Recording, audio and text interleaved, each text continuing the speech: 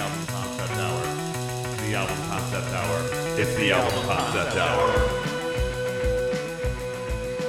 Welcome, everybody, to the Album Concept Hour podcast. We are here again for another week to do another album, another epic album called Talking Heads' Remain in Light from 1980.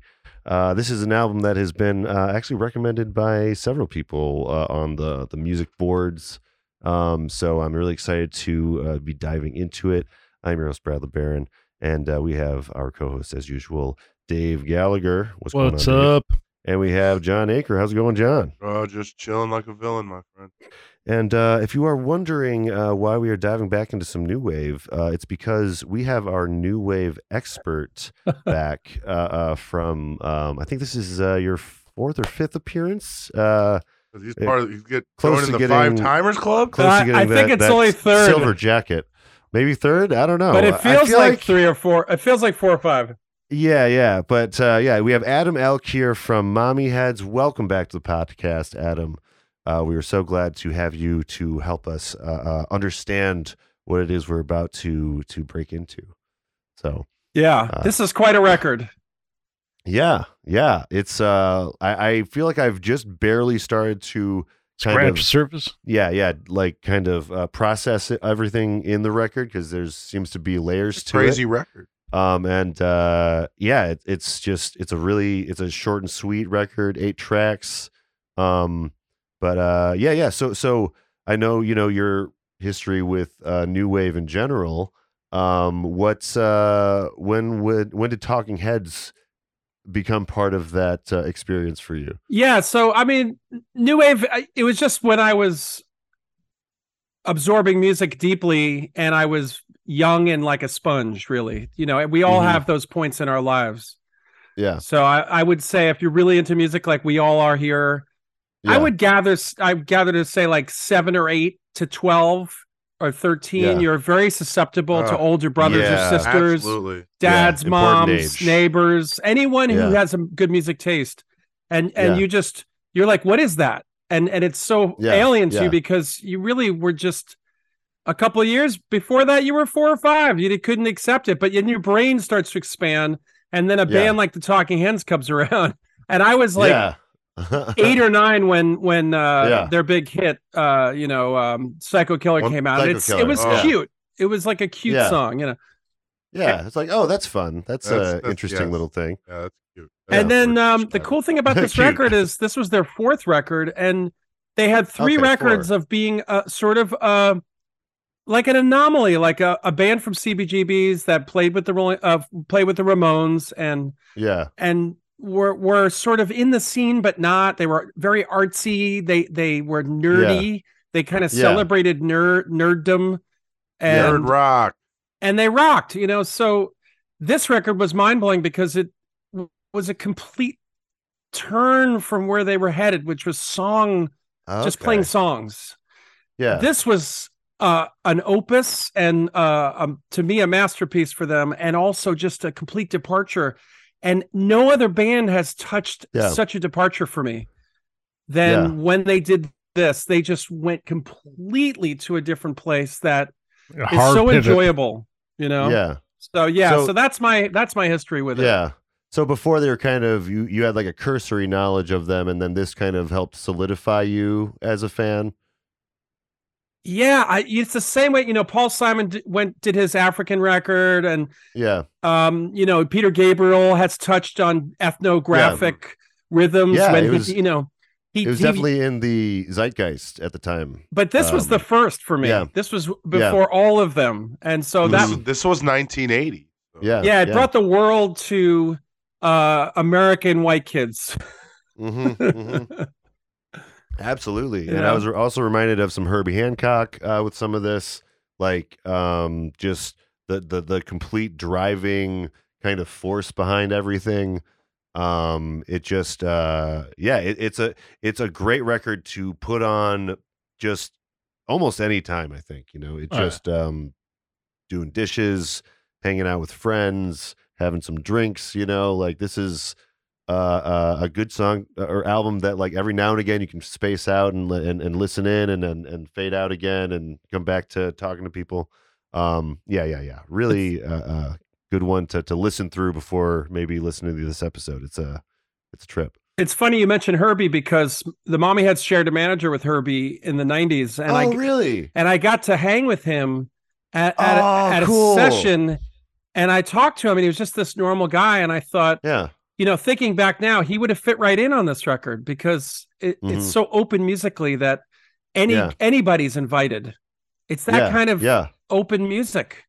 Yeah. It's like a drum circle mentality to pop and to it's really cool. The whole feeling of this record is just so cool for me. Yeah. And to kind of bring it to something more like a recent group, check your bingo cards. I'm talking about King Gizzard. Some of these jams also, you can see the influence in bands like King Gizzard in a few of their jams here and there. Because I mean, obviously they go over the place, but this is something that right after you chose this as the one to cover for this episode, someone on that King Gizzard subreddit was like, "This is one of the albums you need to listen to if you're a King Gizzard fan." And I was like, "Oh, interesting." So for me, it added another layer of like excitement to approach the album, and I can definitely see what they were talking about with that. Like, this is one of those just essential albums. If you are a music lover of a variety of genres of rock, because rock could be many things. This is, and it's only like it's almost short. Not rock, right? Like it's not. It's King Gizzard, from what I've listened to, they're great musicians and they have a work ethic, and what they're doing is it's a one-stop shop for whatever you want. So if you want a funk record, they've got their funk record. You want a psychedelic record, they got their psychedelic. You want jazz fusion, they've got that. They seem to be doing one of everything. Yeah. That's kind of their shtick. And I think the Talking Heads on this record brought Afro pop and Afro funk, and European Brian Eno artsiness and sort of Andy Warhol sort of take chances. And Jackson Pollock sort of throw the paint against the wall. Mm-hmm. They brought all that to kids like me the same way King Gizzard brings it to kids now. They're bringing the whole thing. Like they'll bring a didgeridoo, King Gizzard, and put it in their song, so. Oh, yeah. It's refreshing to us because like it harkens back to these times. You know what I mean? That's what got me when I, is like they were harkening back to a better time in music, which couldn't be possible without people like Talking Heads. Right. It's not about not about money. It's not about image. And is there enough collagen in your ass, or did you get liposuction, or what are you wearing? Yeah. It's about music. Yeah. It's very earthy. Yeah. You can hear that in the music. Mm-hmm. It's about the music. Yeah. Yeah. Absolutely. I really like too how he's like in the album, just to like show how like different it is, you know, that he's really like he really kind of goes in between like spoken word to like actually singing. Yeah, he's very good at switching between. Yeah. The classic burn. Yeah, that's kind of a hard balance to land as a vocalist, I think. But he does a great job with it. But hey, before we get too far into this album discussion, we do have one more voicemail we have to get to, Adam. And so we're going to have you listen to this voicemail with us. So last time we had a couple of voicemails, and I said that I got up to all of the ones we had stacked up. I did not. So sorry, Nick, about missing your voicemail. How many voicemails are we at? Yeah, so if you want to leave a voicemail... Sorry, what was that, John? How many voicemails are we at? We're at maybe 5 legitimate ones, 5 or 6 legitimate ones. So, people are starting to call in. That's 1-608 HIT nerd, HIT nerd, just so you're aware. And you can anyone call in about whatever music stuff you want to talk about. Or those insurance commercials? Or the insurance guys. Get those are fun. So we have voicemail from Nick. This is Nick Mason. Is this what? Molson, who am I about to? Okay, yeah, Nick Molson. I don't remember exactly what this one is in response to, but we're gonna find out. Oh, there's probably a response to something. Yeah. Hey, Brad, it's Nick Molson, Huddle calling. Just listened to your album concept hour with Dave and John and Adam. And I just want to say it's an excellent episode. Just finished listening to it, but sorry I couldn't make it. But I do have a couple little, just fun little tidbits that I wanted to put in your ear about it. First is that so later on in Mark Mothersbaugh's life, he became a musical director and made movie scores for many films. And one director that he worked with a lot was Wes Anderson. And so later on in Wes Anderson's filmography, you get to hear in Steve Zissou in Life Aquatic, Mark Mothersbaugh inserted some Devo tracks, and you get to hear Gut Feeling and Slapper Mammy in full in an excellent running montage sequence that Wes Anderson does so well. So I always thought that was kind of fun. And then also to what you guys were saying about them trying to be, adversarial with the crowds that would come to see them play early on in their career. This is one of my favorite things ever. So if you're familiar with the movie Blues Brothers, early on, or in the movie, they go to Bob's Country Bunker. And at Bob's Country Bunker, they play behind the stage, behind some chicken wire, and it's to prevent the beer bottles from basically getting smashed into them.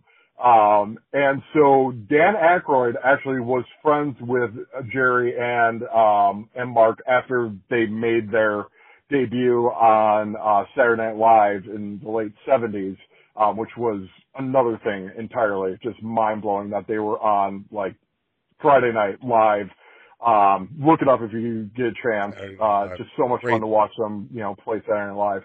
But anyway, so Dan Aykroyd was friends with them, and he loved the idea so much that they took it, and he and John Belushi put it in the Blues Brothers because that actually happened to Devo, where they were taunting the crowd so much that they were behind chicken wire and they were throwing beer bottles at them. So anyway, I just wanted to put a couple little tidbits. I'm sorry I couldn't make it. Fun episode, you guys, and excellent guest as always. He's always fun to listen to and had some really great points. So anyway, take care, and Oh, and he actually cut off at the exact right moment. You should know, listeners, it's you only get 3 minutes apparently for the Google Voice. So just a heads up there. But you wanted to add some tidbits about the Devo episode. Hey. He was going to be one of the co-hosts, but he wasn't able to make it. But two fun. I should clarify that it's not Friday Night Live. Yes, it's Saturday Night Live. but they were on a show called Fridays, which was another network needed a Saturday Night Live, so they had Fridays, which Kramer was on. Yep. Oh, okay. That's where you got to start. And Julia Dreyfus, Yep. Oh, and that's how she was on SNL too. Julia Louis-Dreyfus. Right, she was on both. Okay. Yeah. Oh, I did not know that. Oh, wow. Okay. No, but it's also a fun fact that Devo did their debut on SNL, and also the Talking Heads did a good show on SNL as well in the 70s around the same time. Yeah. Yeah. So SNL was kind of ahead of the curve on the oh god, yeah, they were amazing. Yeah. It was a great show. Now it's you could have one rapper and just a bunch of lights. Yeah. I never went. I didn't. If they were gonna have lip syncing, I wouldn't have been into it. I waited for the musical guests, and they were always live, and that was cool. Yeah. Unless you're like Kendrick comes with a full band. There's a couple of them that come with full bands, but yeah. You gotta if you're going to Saturday Night Live, you gotta bring a band, man. You gotta fill up that stage. It's Just the point. You're just the band Fear that John Belushi brought in that actually started a giant mosh pit and wrecked half the stage. And of course, we're never asked to come back. Did that in the 80s. Come back in. Yeah, they weren't asked back. Oh, yeah, interesting. Like, please, I wonder why. Yeah. That sounds like some Belushi shit. That was a fun Saturday Night Live, man. Yeah, man. Those were the crazy times back in the beginning, So we got 8 tracks though for Talking Heads Remain in Light. Now as far as the themes, I'm gonna kind of let Adam guide us on some of the themes because I don't fully get all of it, but some of it I do kind of get, Adam's shaking his head. Adam, he's no, it's not... I think lyrically it's similar to what Bowie did. Yeah. It's piecemeal lyrically, thematically it's piecemeal. I know that they wanted to break away from songs because most bands just there's a songwriter that brings songs in, there's structure, and they were really writing this together. So it's lyrics by committee.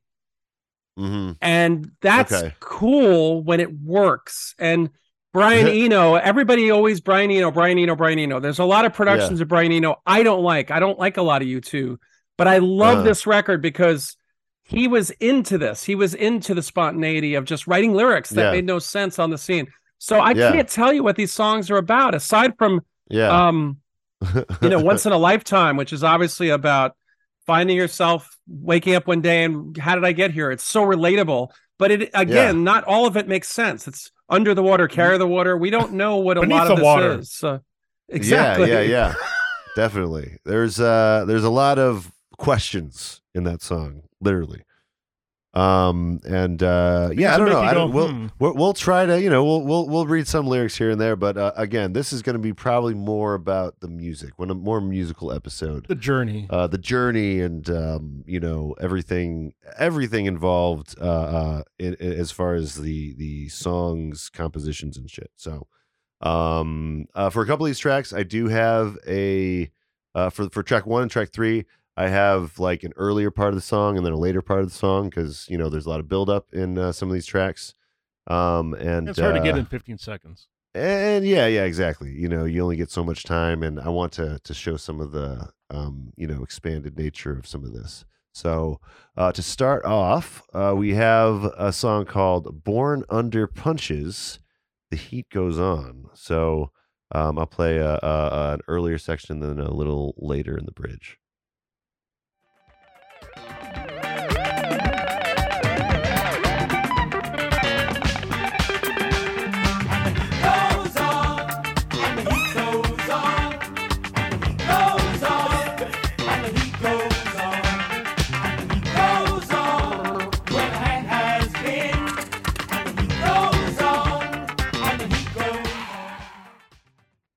And then here's later in the bridge.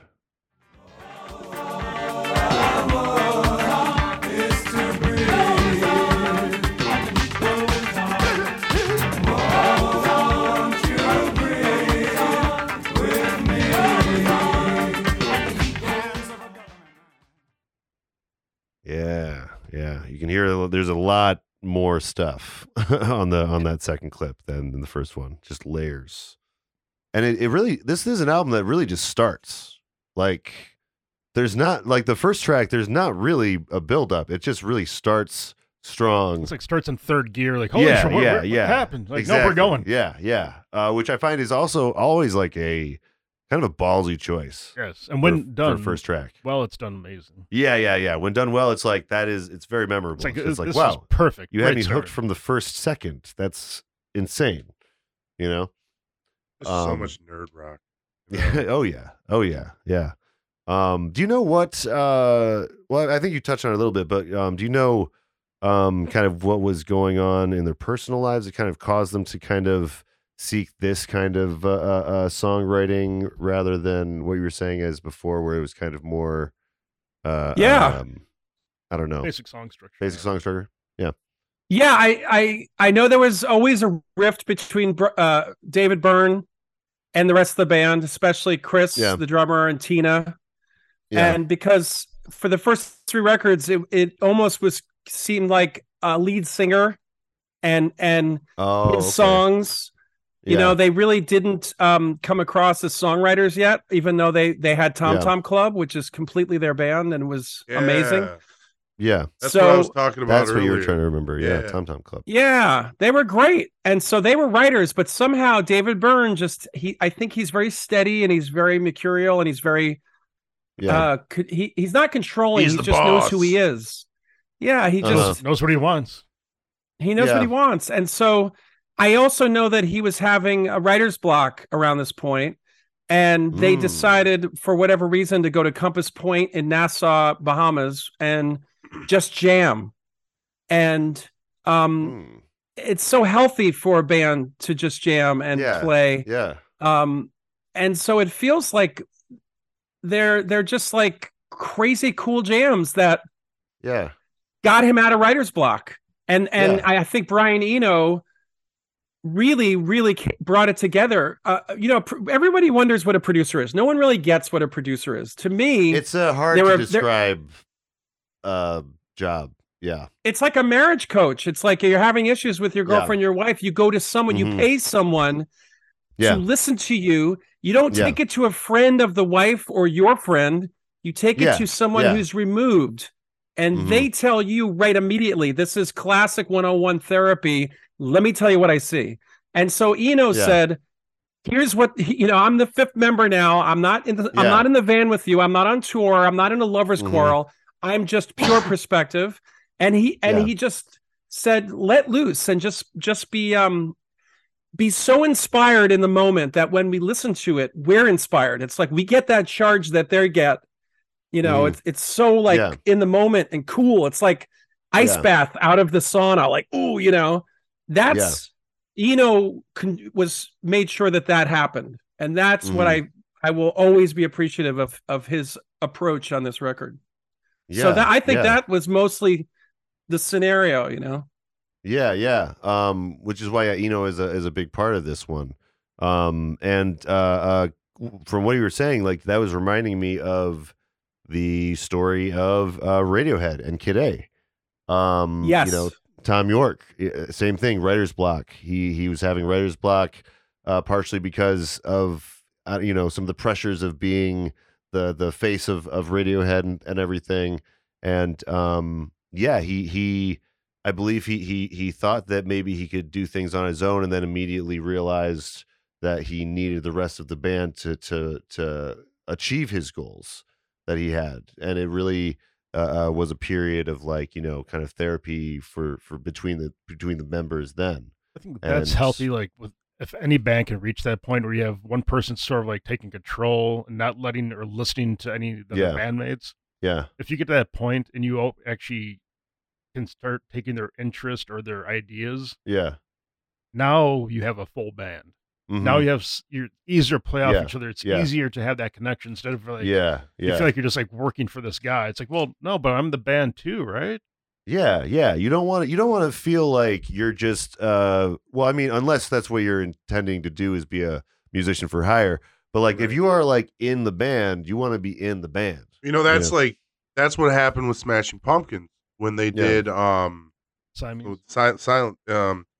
They got a new producer for it, and the new producer was like, "Listen, you guys need to like jam together, like at least once a day." Yeah. This is dysfunctional. You guys need to, get together and actually, you know, hang out and do things together. You know, build the relationship and the chemistry. Well, you know, bad producers focus on the lead singer, or they want to separate the. You know, they're like it's about this. They try to hone in on the personality. What great producers like Eno did is he listened to the other members and made and wanted this to be in the moment and not pre-planned.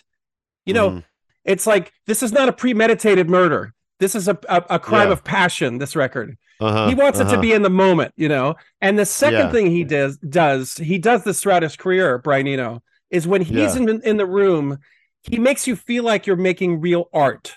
And that's without being pompous or like you're better than someone else.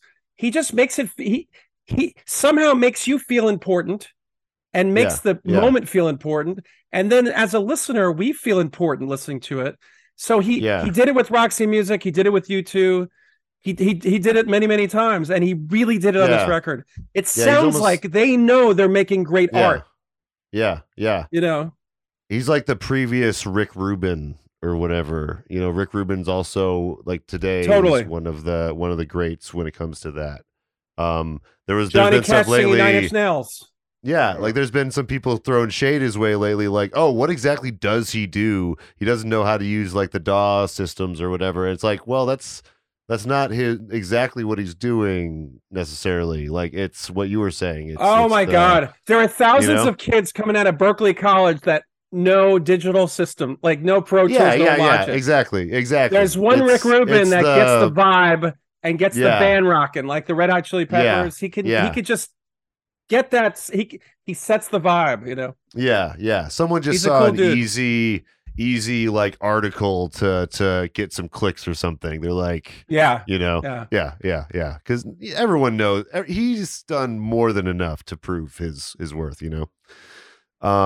Apparently, so getting to some of the vocals, there was some people that were on Genius that were kind of what's the word, pontificating about some of the lyrics and suggesting some of this might be about paranoia in the government at the moment, because this is post Watergate would be on the mind, and there's in the end there's a lot of between the heat goes on. There's drowning cannot hurt a man, fire cannot hurt a man, not the government man.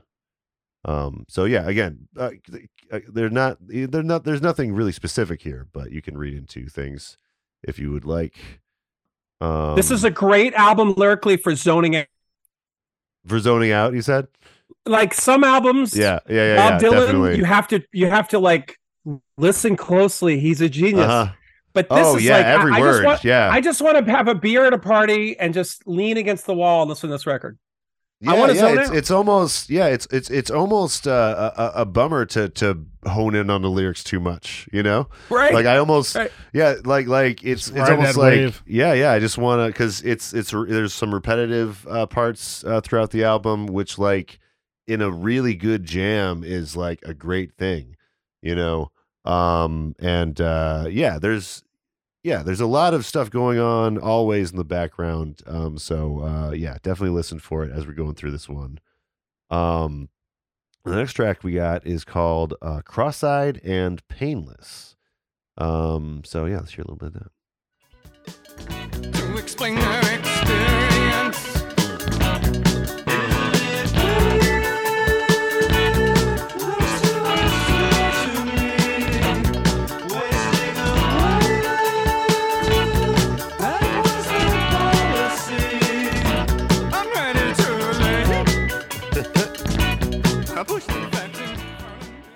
That just feels like a jam band. How do you make decisions like that vocally? Like it's just he's so quirky. Like we're not too even, once in a lifetime yet where he gets super quirky, but like he's got those weird little flares everywhere, you know. There's a handful of singers that have like not what Byrne does, but like a very unique sound, or how they pronunciate, or how they like Frank Black Pixies like started the whole like up down, like just being quiet and then screaming and back down to quiet. I think it just, I don't know, it brings us like a whole nother instrument, not just like vocals are instrument, but it's like an extra, like there's a whole nother like level to just having that in your bag. But I think that's the instrument thing is a key to what's happening right here, because like those are, sorry to bring up Gizzard again, the vocals are usually a little back in the mix and more part of the rest of everything, and I think a lot of times this is happening as well. Like it's a lot of the vocals not being focused on as in a pop sense, where the vocals are like always the most important, as much as part of the overall jam. It's a beautiful thing when the vocals are just kind of like it's just part of the music, and it's not it should be.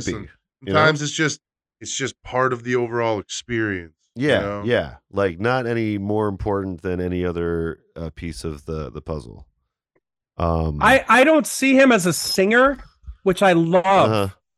Yeah. And I don't think he thinks he's a singer. You know, when you listen to Tom Jones or Sting, you know, I'm in awe. It's like, you know, it's operatic and it's on. Yeah. It's totally in tune. It's like a demigod is you're in the midst of someone, you know, vocal genius. On this record, especially, he's a dude just at a bar talking to you. I pushed the pecs in front of me. In hindsight, like he's just, you know, and he's very animated, but he's like Christopher Walken, you know, and it's like, he's your friend, he's your guide. He's not making a lot of sense. You just feel stuff, but you don't know what you're to think, you know. And unlike when someone's belting out a melody, you know, it's like he doesn't go there. He gives it to the background. Nona Hendrix is on here. She's doing all those great female background vocals. Oh, so, okay.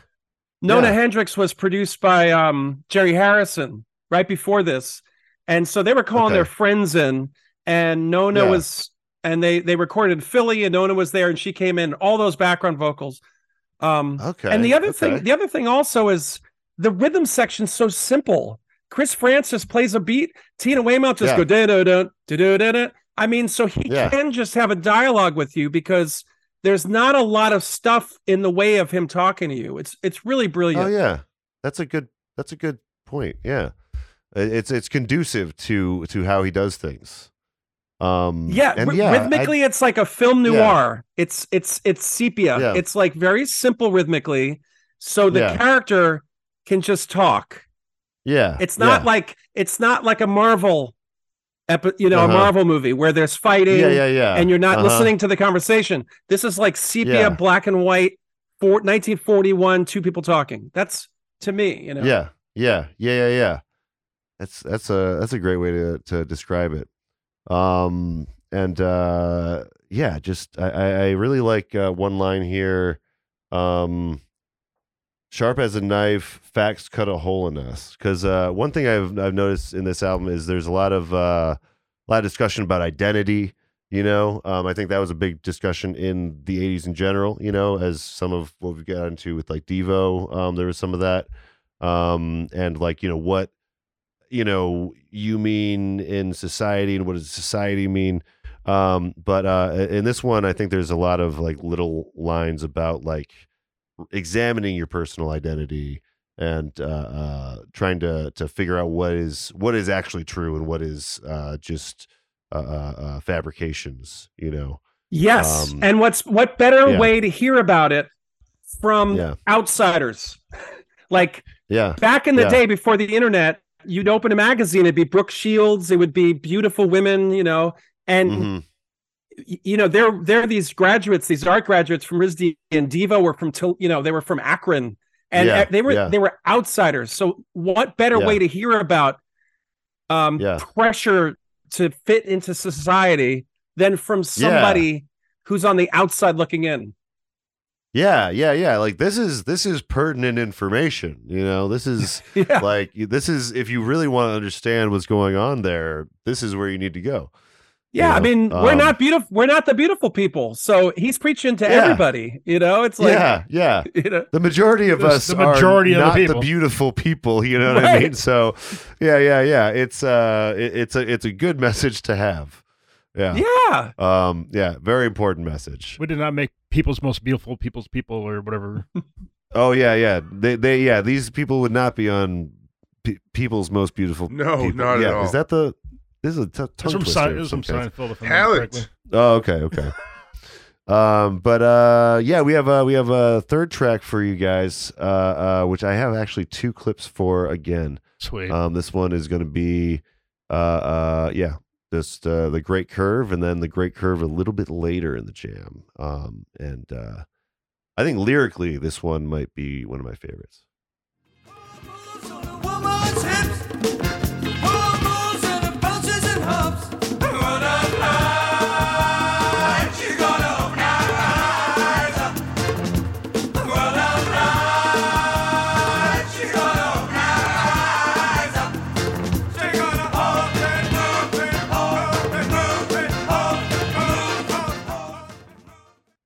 And then here's Later.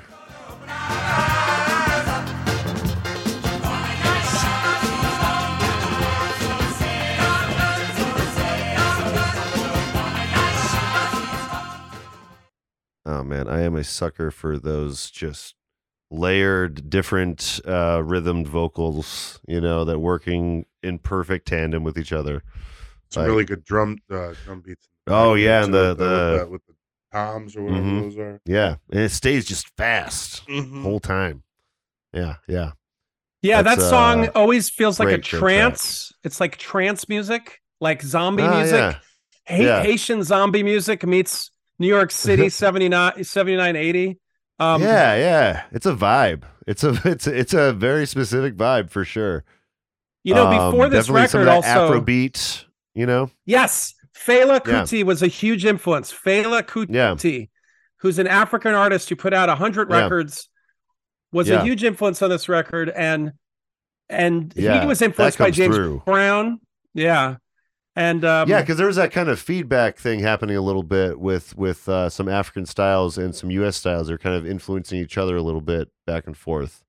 There's a guy, William Onyeabor, who's some guy a lot of hipsters know these days. But he's a similar, Afro beat Afro funk artist that didn't get a whole lot of attention over here. But yeah, there's a lot of that stuff out there that you can dig into if you so choose. There's endless, That's why I love music. Just like a blip happens in one spot, then like it starts like a whole nother like genre or like subsection somewhere else in another part of the world, and it like surf rock was huge, and then like years down the road, not years, but like then like in Bollywood, like surf rock became a big thing in Bollywood, and it's just interesting how like when you trace like one artist, like where it all goes, it's wild. There's not always like a rhyme or reason to it. No, it's just like it like was in a movie or a commercial or I don't know, or like someone played a big show that was memorable, and then it's in the consciousness. I had the same feeling when we did the K-pop stuff. Oh yeah, that was like listening to Backstreet Boys, but like 20 years later. Yeah. These guys were fans of NSYNC and Backstreet. Yeah. Especially the more we get into like more of a global culture or whatever, like there's just more and more of that kind of happening, which is just. But what better way exciting. For the world to talk to each other than with music, not politics and not news, because we don't. News is owned by corporations. You never know what's going on. But if someone's bringing Fela to America, that's communication to me. That's what I mean. That's why I think it is one of the oldest forms of expression and just spirituality too. Like art, food, and spirituality are like the best things we trade. Definitely. Yes. Yeah. I agreed. And this song I think really represents that kind of a mentality, because it feels very like almost ancient in a way, like human in a way, like I love the kind of Mother Nature kind of hips thing going on with the imagery. Like essentially the song is just kind of riffing off of the world being the curve of this woman's hip, and Mother Earth. Yeah, it's such great imagery, just about the world. It's like a love song almost about just the world, totally. I it's lyrically, it's a feeling that it evokes. It's absolutely wonderful. Absolutely wonderful. Yeah. It's one of those. This is a track that can bring people together for sure. Can't tell you enough that you need to listen to this record start to finish. Like, you will not regret any moment. Yeah, this is almost dangerous ground to review this record, because it means so much to at least my generation that it's let it be for the baby boomers. Like we're in, like everyone has an opinion about this record. So this is a very sort of it's holy ground. I'm looking forward to the phone calls. 1608 exactly. Nerd. Please. If you have any takes on our takes, good, bad, everything in between, give it to us. Yeah. Well, not everything, but yeah. right. Yeah. There are limits. Well, I guess you can't send dick pics through a phone. Yeah, so, yeah, that's fine. Well, some phones you can, Brad. That's true, but I don't think you can through Google Voice. No. Don't correct me and find out, please. I'd rather not know. That. I'd rather not know. But this next track, I don't even know how to introduce this track. This is. Everyone has heard this track. Everyone has probably sung their own weird rendition of this track. It's so quotable. Sometimes you don't even know the lyrics. You'll recognize this immediately. I hope this is Once in a Lifetime, Talking Heads. And you may ask yourself, where is that large automobile? And you may tell yourself, this is not my beautiful house. And you may tell yourself, this is not my beautiful wife. Letting the days go by, let the water hold me out. Letting the days go by, water flowing underground into the blue again. So, one thing I learned while reading about this track is that apparently, for the vocal stylings, he was kind of doing a riff on like a evangelist, like radio evangelist or preacher, which is kind of why it's like it almost feels grandiose, but it doesn't say too much specific, and I think that you can definitely see, you can almost see this as a worship tune in ways, because like the chorus could be worship lyrics, I think, and although if you didn't know that background, I don't think you'd make that assumption, because it doesn't sound like, It's easy to make that assumption. He actually did a record with Eno before this called My Life in a Bush of Ghosts, and they traveled cross country together, and on the way through the Bible Belt, they recorded a lot of these crazy radio shows that were regional. Yeah, there were regional radio shows that made it on, I believe made it onto that record. So this is just an extension of that sort of, it's an extension of hearing these preachers in the middle of the night driving through the South. Oh yeah, I guess that would before we had iPods and stuff. Yeah, you got the radio and maybe a tape deck. I don't even know back then, but wow, there's and if you've ever listened to them, they're pretty wild. And you may ask yourself, how did you get this house? It was God. Yeah, it does make you understand how these lyrics and this vocal pattern could have came, Totally. And again, there's so many just strange moments. Like the first part is, you may find yourself living in a shotgun shack. You may find yourself in another part of the world.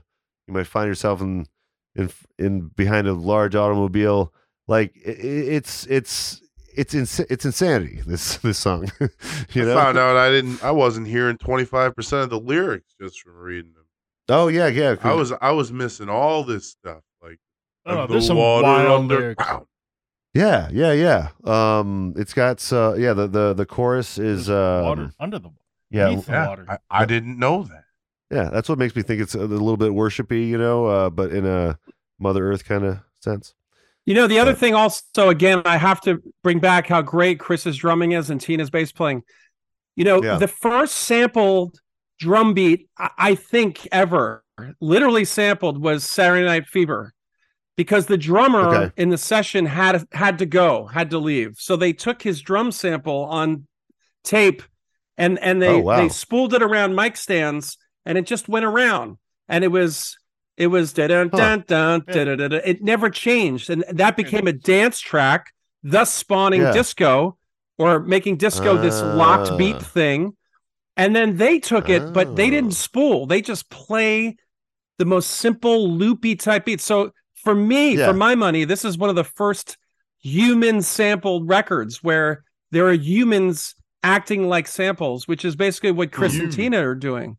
And that gives David Byrne and Jerry Harrison all this room to sort of give you uppercuts while they're doing that. It's like very cool. And that's what a band is supposed to do. They're supposed to, it's like a great meal. There's supposed to be some bitter, some sour, some zestiness, They're giving you more than just one thing. It's very cool.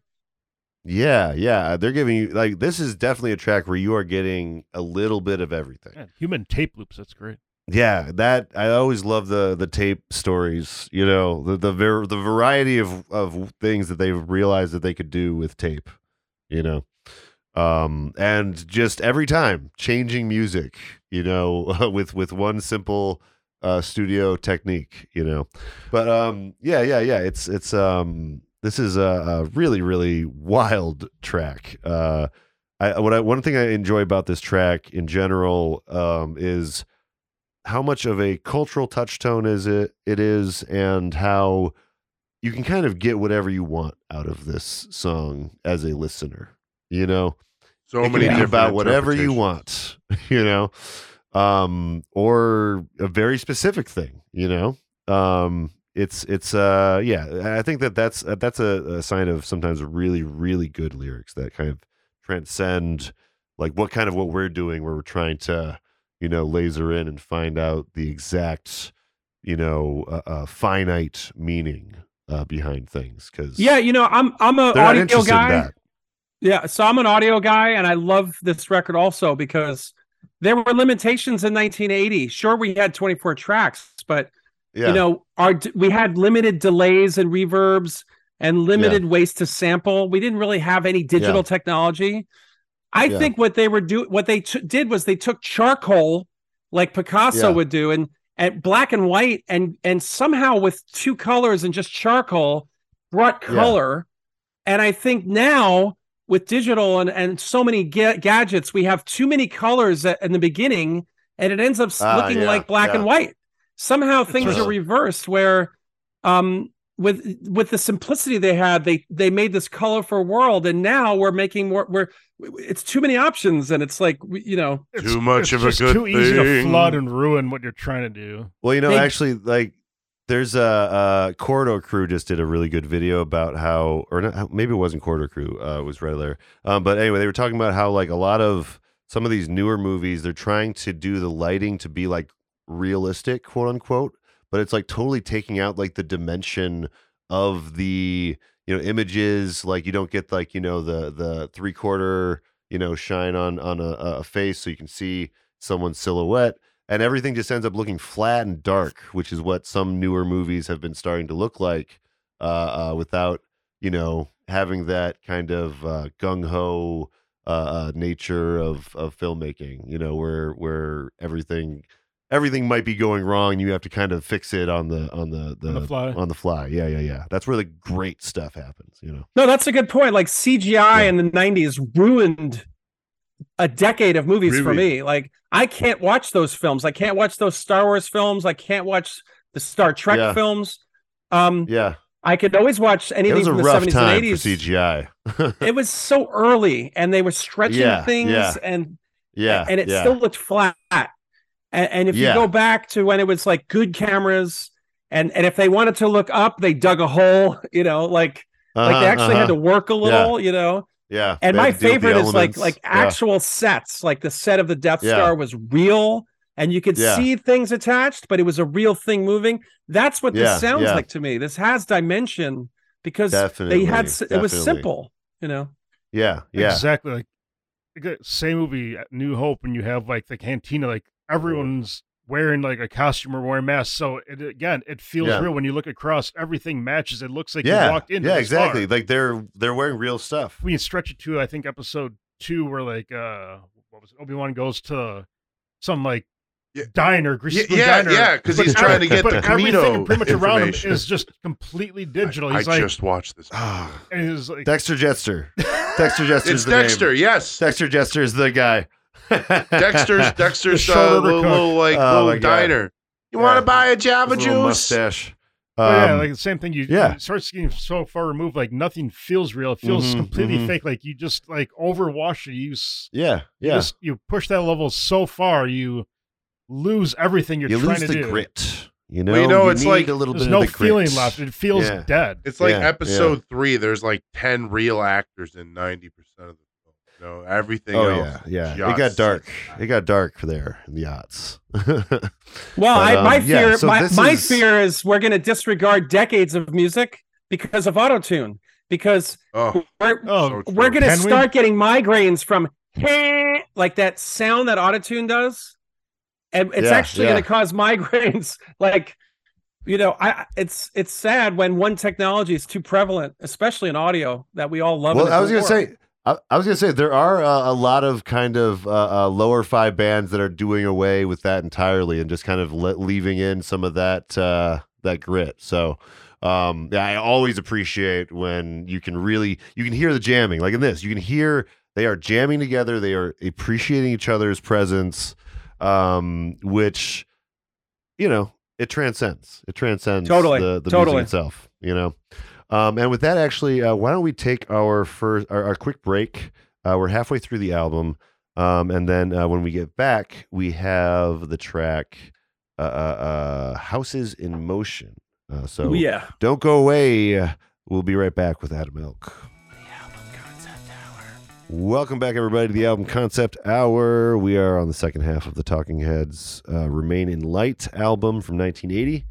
And, I thought, Dave can attest, I thought it was the Talking Heads before I was doing the podcast. And I asked Dave, I was like, is it the Talking Heads or Talking Heads? No, it's just Talking Heads. Talking Heads. It's just, I never knew that either. Actually. Yeah. There's some bands I just throw a the on there because it can work, The Devo, the Metallica. Well, I mean, you're always going to say the Talking Heads. Yeah. But it is. It usually there is this is pedantic. Like vocabulary sounds like you're trying to listen to the Talking Heads because you're talking about the band. Yeah, and it's plural. Yeah, maybe it's the plural aspect of it makes you want to say. It sounds like natural English to say the Talking. But anyway, it is just Talking Heads, and we have another track for you guys. And Adam Elk is here, of course, from Mommy Heads, and this is Houses in Motion.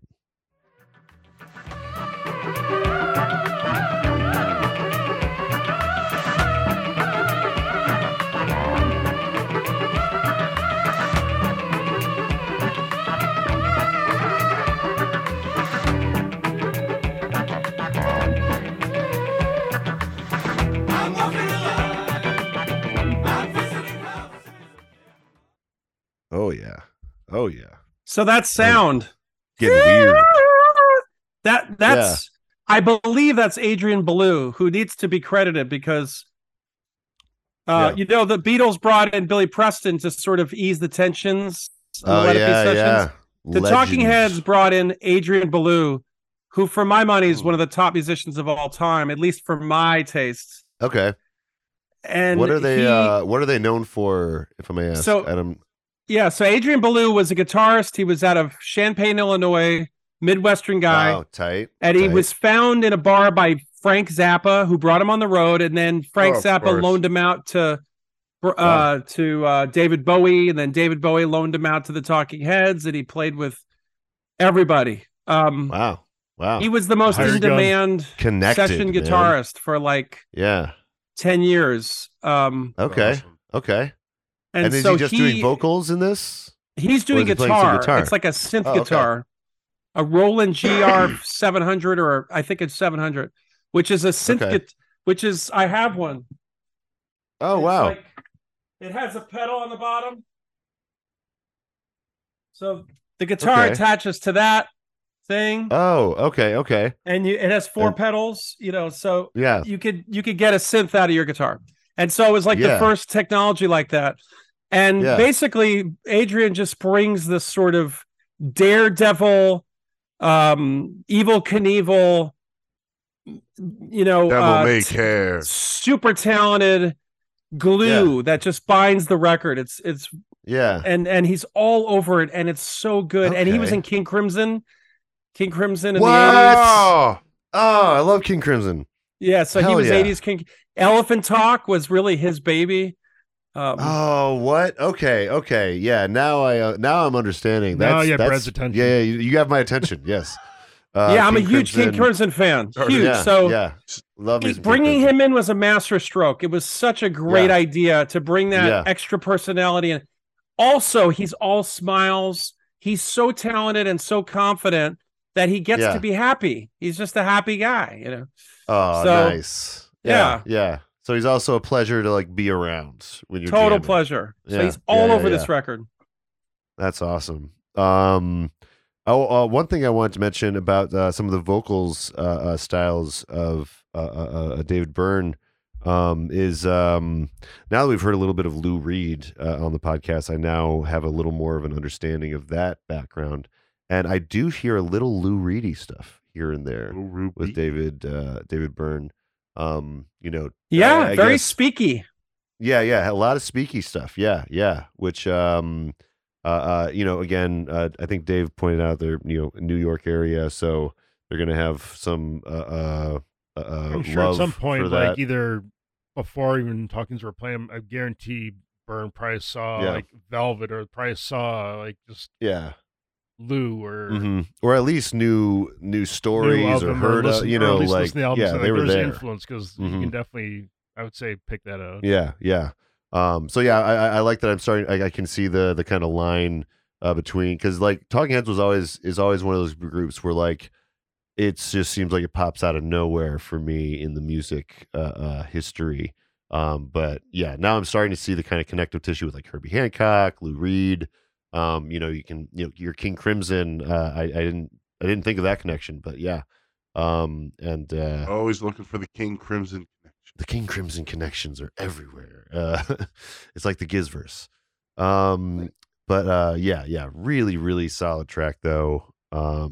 Just a fun jam, cool vocals.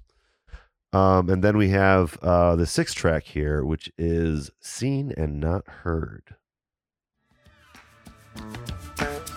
He imagined that this was an ability he shared with most other people. They had also molded their faces according to some ideal. Maybe they imagined a new face would better suit their personality. Or maybe they imagined that their personality would be forced to change. Talk about spoken word. Yeah. Mr. Robot himself. Yeah. This one's almost just straight up like beat poetry, you know. Story mode. Yeah. Do you guys know Laurie Anderson? No, who's Laurie Anderson? So Laurie Anderson was very big in the New York scene in like 78, 79, 80, 81, 82. She was kind of an impressionist musician. So she would create her own worlds. And it was very spoken word. She would kind of whisper, not sing. And to me, it was, and it was also tapped into the classical community. There were classical elements. It tapped into the Andy Warhol artsy community, the European David Bowie. She was tethered to all of it. And she was an originator of the spoken word thing. And this track reminds me of Laurie Anderson, who was very popular at the time. And again, it was a rebellion against rock radio, where everything was like, love hurts, you know, everything was over the top. Everything felt like it was music at a bar mitzvah. Bigger and bigger and bigger. Yeah, the pop machine was in full motion at that point, I think. Like the Pop Monster or whatever was consuming all of the radio stations around. There's so much stuff coming out, and the Pop Monster just is like, yummy. Yeah. Like by the time we're growing up, like radio is I mean, in my opinion, trash. Like I really didn't love the radio in the aughts and the, you know. Now they're trying to compete. Now they're trying to keep up with some of the, you know, variety that is on the internet, but this track is one of that last track. If that comes on the radio, which it won't, it feels like a complete rebellion against everything that came before. Yeah. Because it's very moody and spoken word, and it's sounds dangerous somehow. You know, it's not comforting. It's not a lullaby. It's not a rhyme. It doesn't rhyme. Yeah, it's not like appealing to the ears by the standards of masses. Like of music theory necessarily, you know, which is, you know, that some of the best stuff is like that. And what I enjoy about this track is it has kind of a cool message again. This one's kind of like track 2. It's got some identity stuff going on where he's got this like face that he's able to like, I guess, change and mold at will, but like he finds that other people are not able to do this, and that gives him like some kind of like internal struggle, and yeah, it's kind of just a clever way to discuss just like identity and feeling insecure in your identity, and I think he's talking about how these people like don't know who they are or something, and he knows who he is, and he's like curious, like why does all these people not know who they are, but it's relatable because not everybody's Michael Bolton or Celine Dion. Again, most of us don't know who we are, and we're just kind of getting up in the morning and going to a job and at the end of the it's like he's kind of tapping into a nerve that everyone feels. Yeah, definitely. Like you can put yourself in the shoes of this the main character in the song, and I like this line here. Story of my life. Hold on, let me see if I can find the lyric. He imagined this was an ability he shared with most other people. They had also molded their faces according to some ideal. Maybe they imagined that their new face would better suit their personality, or maybe they imagined that their personality would be forced to change to fit the new appearance. This is why first impressions are often correct. And I love how matter-of-factly he's stating all this stuff too. It's a professor. This is almost like a Shel Silverstein poem. Like if you just read it, it kind of has that kind of whimsy. He's just a poet. Yeah, he's just a poet. Yeah. Yeah. It would be really interesting to see exactly what their process was with because you said that it was a community lyric for the lyrics. Like they decided on the lyrics together. Is that what you said? Yes, it was. Generally, he had writer's block, so he was open to Brian Eno's by committee lyrical approach. Now, I still hear a lot of David Byrne in this, but I think that the approval they were approving of him. It wasn't just another record that felt too David Byrne-ish. This feels somewhat like the Talking Heads lyric. Like if the Talking Heads made lyrics, this is what it would be, which is cool. Yeah. Mm-hmm.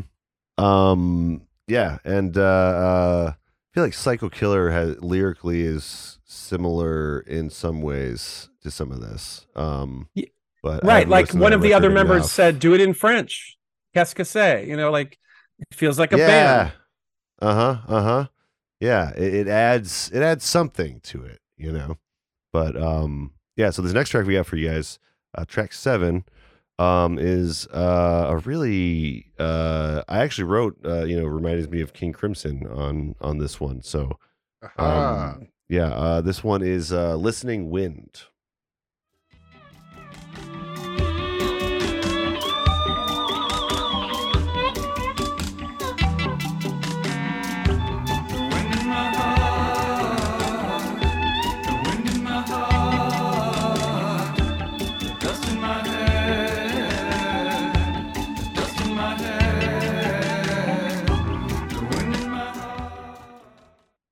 Very spooky. Yeah. It's got a little edge to it. Yeah. I think if I was hanging out party and this album was playing, this would be the track I would just be completely enjoying to zone out to. Just a beer in the corner and just vibing. Just sit in your chair, lean back for a good solid 3-4 minutes. Yeah. Just everybody stop talking to me for a second. I need to listen to this entire song. Take this in. Yeah. It is a real just another vibe kind of song, I again was reminded of King Crimson just because the title is Listening Wind, and they have a song called I Talk to the Wind from their first album. So that's right. I thought that maybe it could be a call response thing if they're King Crimson fans. Just talking and listening. Huh? Talking and listening. Yeah, all these songs are it's a conversation throughout the years between these musicians through the wind. and Through the Wind. Yeah, it was just hanging there for a couple decades, waiting around for the Talking Heads to pick it up. I love how this album is considered post-punk, which I never understood, but now I kind of do, because it's like the Ramones made their records, Sex Pistols made their records. Yeah. It was all aggression and sort of anger and fighting against something. And then you're like, then what? Then what do we do? You know, it's like that whole party's over. So it's post-punk. It's kind of like still rebellious, still on the outside. Yeah. But yet sort of starting like figuring to get ingratiated within the system. Yeah, what to do next. Exactly. Yeah. Yes. Yeah. How do we make a living? How do we make friends? Like we did the punk thing. Yeah, how do we have a healthy emotional like relationship how do we live? With people? Yeah. Because you can't just be a punk your whole life a lot of times. I mean, you can. I'm not telling you you can't be but it's hard. A very, very, energy. Very tiny percentage have done that. Yeah. If you're from Madison, you could probably pull it off for a long time. But like if you're out in the country, like it's hard being a punk. it's impossible. Iggy Pop has done it. No one else. Most people got to grow up sometime. Yeah, you got to grow up. So that's post-punk. This feels like a post-punk record. Yeah, and that's kind of reminded me like there's post-hardcore is a genre that I really like. And that took place like after a lot of the emo screamo stuff was super popular, and like people were like, "Oh, I don't want to be this aggressive. I want to have chiller vocals, chiller guitars, and stuff." And because it just like we do need that energy every now and again to like kick music in the teeth, but like. It gets old after a while. We need to go up and down. Anything gets old after a while, so you always have to move and grow and change, definitely and adapt. And not adapt, but like you're just constantly moving and like. Yeah, it's not like it's worse or better, but it's it's a nice different to have time. diversity. You want to have different. You want to have. Sometimes you're pissed. You're right. You Yeah. want something angry. You want Henry Rollins Yeah. screaming at your ear. Yeah. Sometimes you want to relax. Sometimes you just want to mellow. Like I can't remember the name of the album, but like the Brian Eno, like the music to like was it Songs for the Airport or just these weird like so 77. Just these just I don't know, instrumental type stuff. Yeah. You want everything. You want Yeah. Yeah. This is the first time you've mentioned that one. I need to hear that one. Great record. Like an important record. Yeah. Is it instrumental all the way? It's I believe so. Like the first 3 or 4 like music's like was it the hell is it? You might know this, Sam, but I think it's like music. What is it? It's like music for the airport. It is. It's called Music for the Airport. I was looking this stuff up earlier today. I got it. This is the last album. It's a great album. Yeah. And him and David Byrne did that together. Oh, okay. They actually did that together. Like this was the last album they did with Eno. Oh, is it? It's a series. Yeah, that's correct. But they're all fantastic. Wow. Why would you stop here? And Robert Fripp from King Crimson worked with Eno, and they collaborated a lot. And it's gorgeous music. Yeah. Very, very instrumental. Albums. Yeah. A real talented group of people working at this stuff. I don't know. This track, I can't say too much about the lyrics. I don't really, it's not really about that so much. Just a good song to kind of lose yourself in. And then the next track we have for you is the last track on this album, and it is called The Overload. Here's that.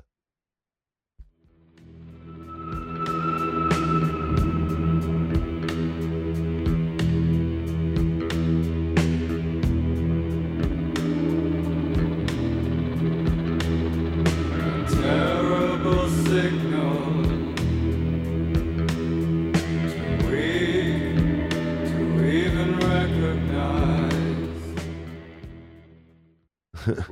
when the axe murderer sneaks up.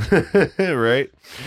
Yeah, I like how chill the last couple of tracks are with this album. Like it really like because it's front loaded with such energetic stuff. It's like closing time. You're just like relax and we're done.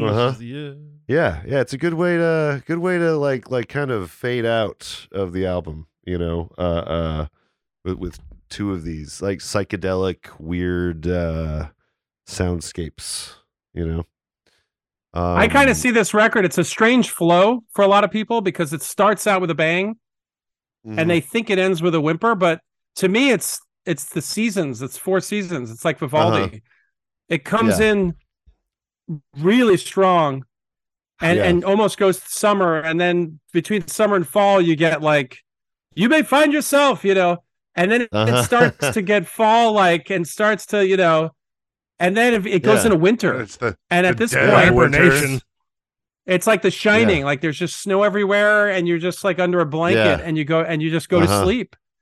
This and it feels like that whole cycle. Song. Yeah. It sounds natural to me. Yeah. I say like geek Manchester. rock. Sorry. I say geek rock, but it literally is like these guys are the school of music. Yeah. Totally. Yeah. It's a piece of art in that sense. Definitely.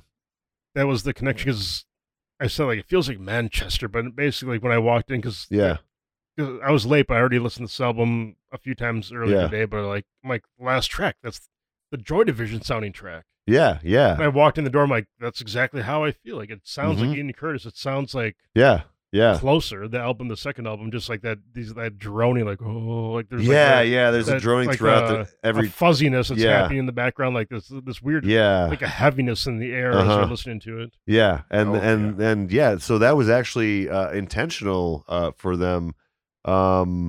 It's this Genius Annotation says the Overload is a Talking Heads attempt at create a song in the signature style of Joy Division. The catch: none of the band had ever actually heard Joy Division. The song was written based entirely on descriptions in the music press, a bleak, atmospheric dirge with detached vocal performance. It's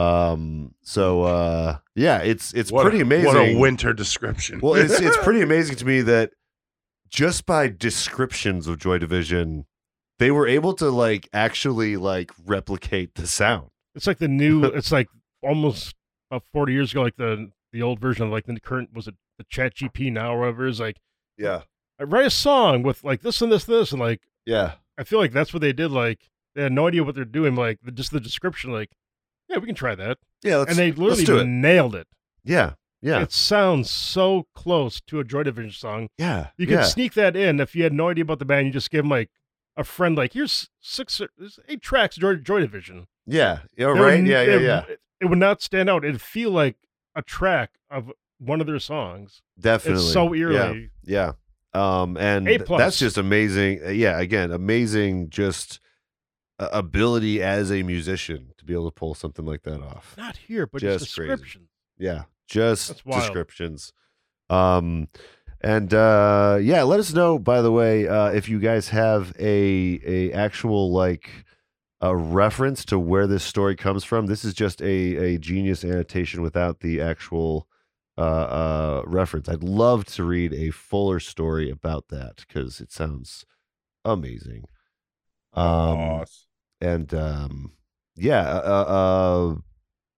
Lyrically, again, it's pretty much just Joy Division. I'm not, we don't need to dive in. Just looking through the lyrics, it sounds like you're reading the lyrics of a Joy Division track. Yeah. Like it's so Ian Curtis. Ian Curtis, by the way, we haven't got to it yet in this podcast, is a tragic fucking story. Yeah. If you look into it, I know that old heads already know this. This is an old story, but I was on a podcast to talk about some,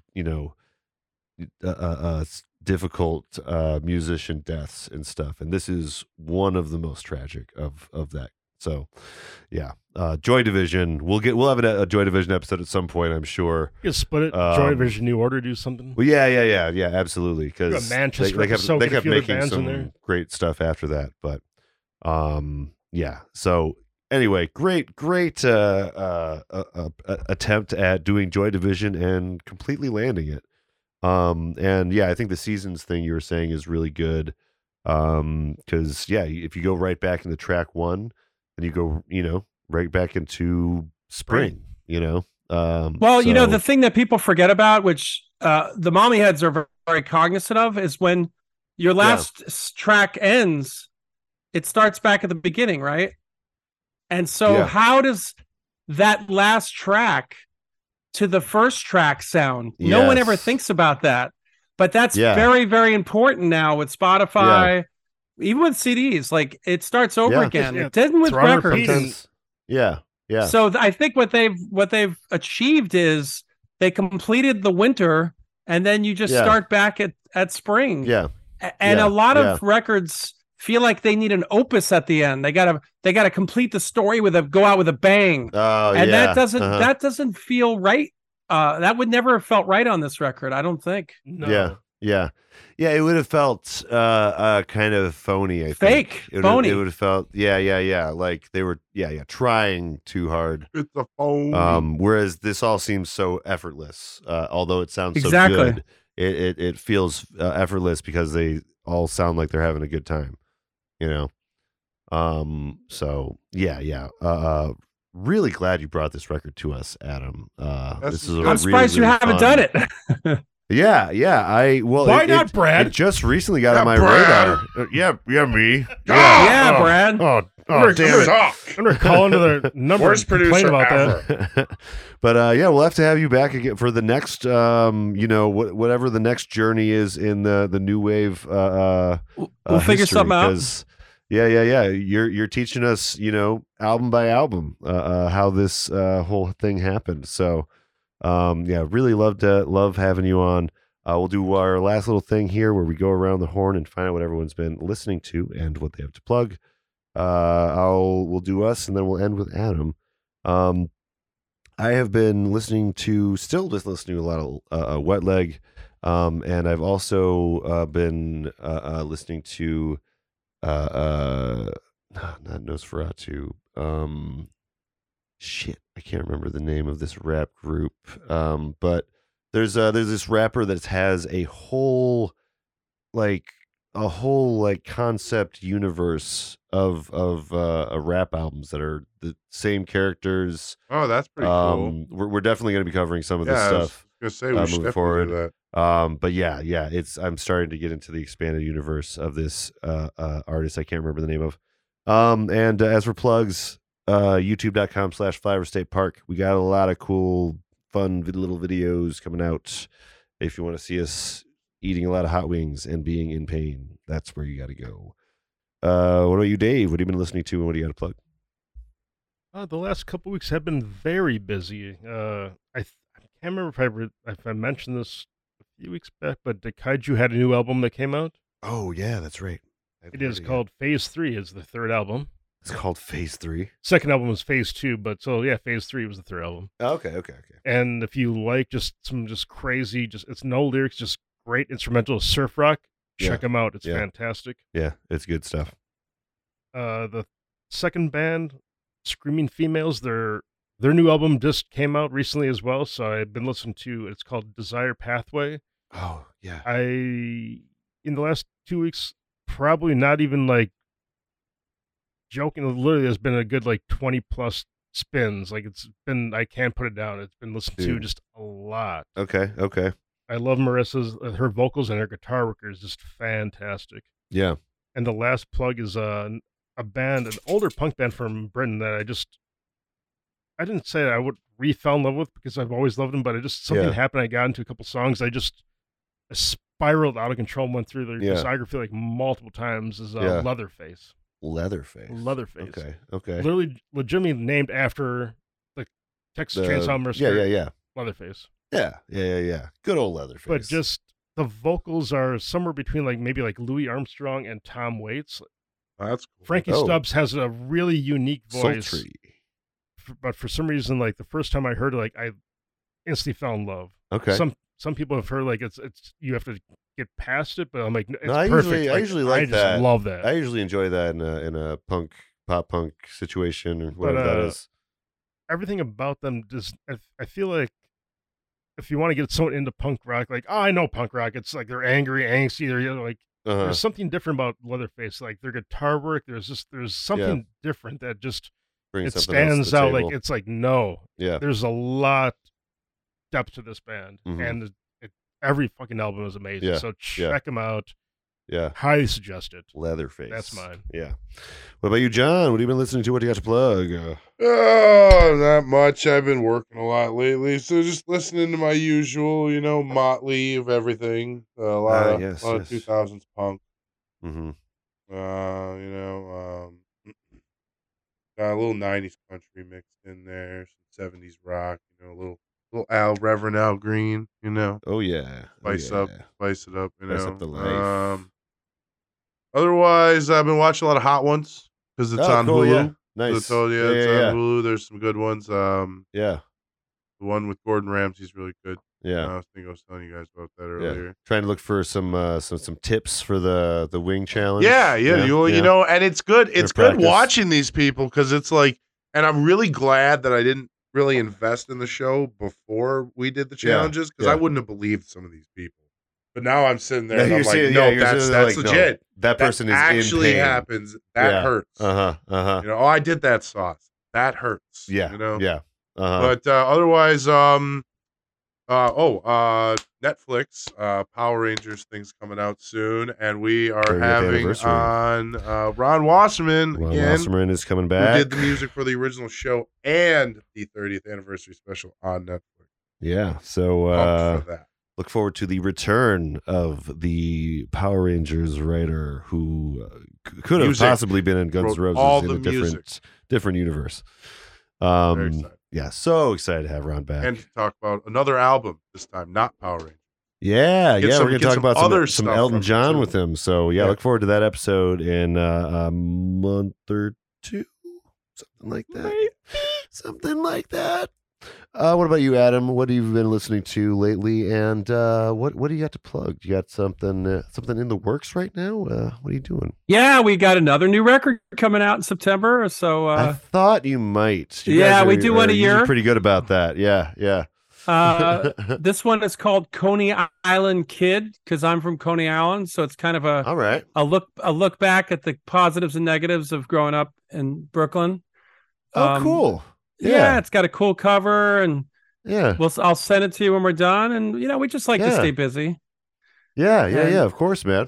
Yeah, and in terms of listening, Juana Molina, I think I might have mentioned her last time. She's Brazilian. She's really cool. Okay.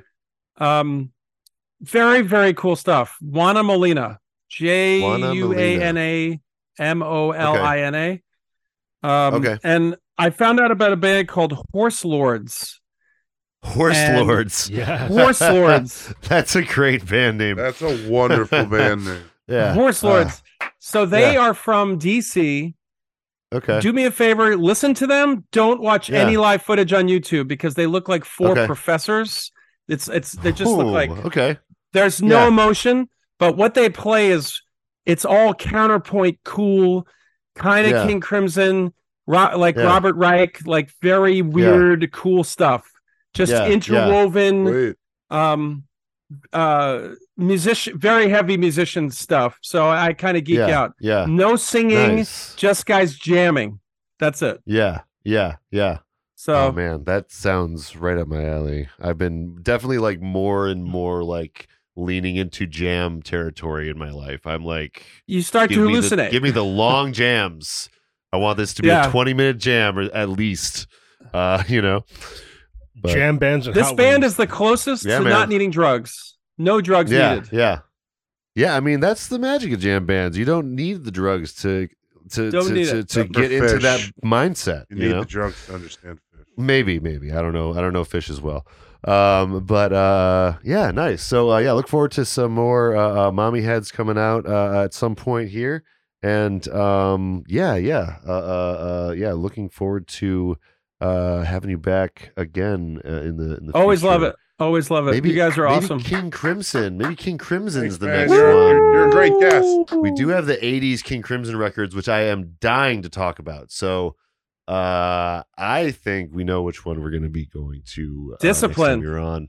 Yeah. Oh, yeah. Ooh. So, that's a little teaser for next time Adam's on. Because it's been a little while since we've done King Crimson. And they're one of those bands I consider a concept band. And so we're going to cover a lot of them. Yeah.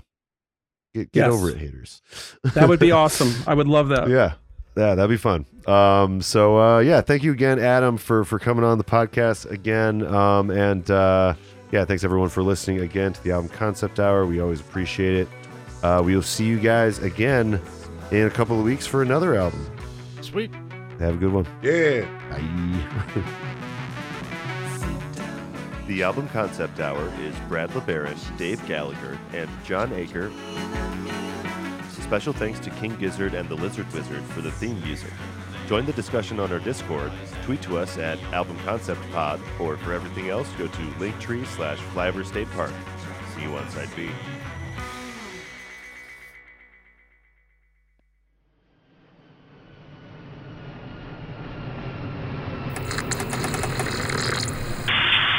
This is Flyover State Park. You are clear to land.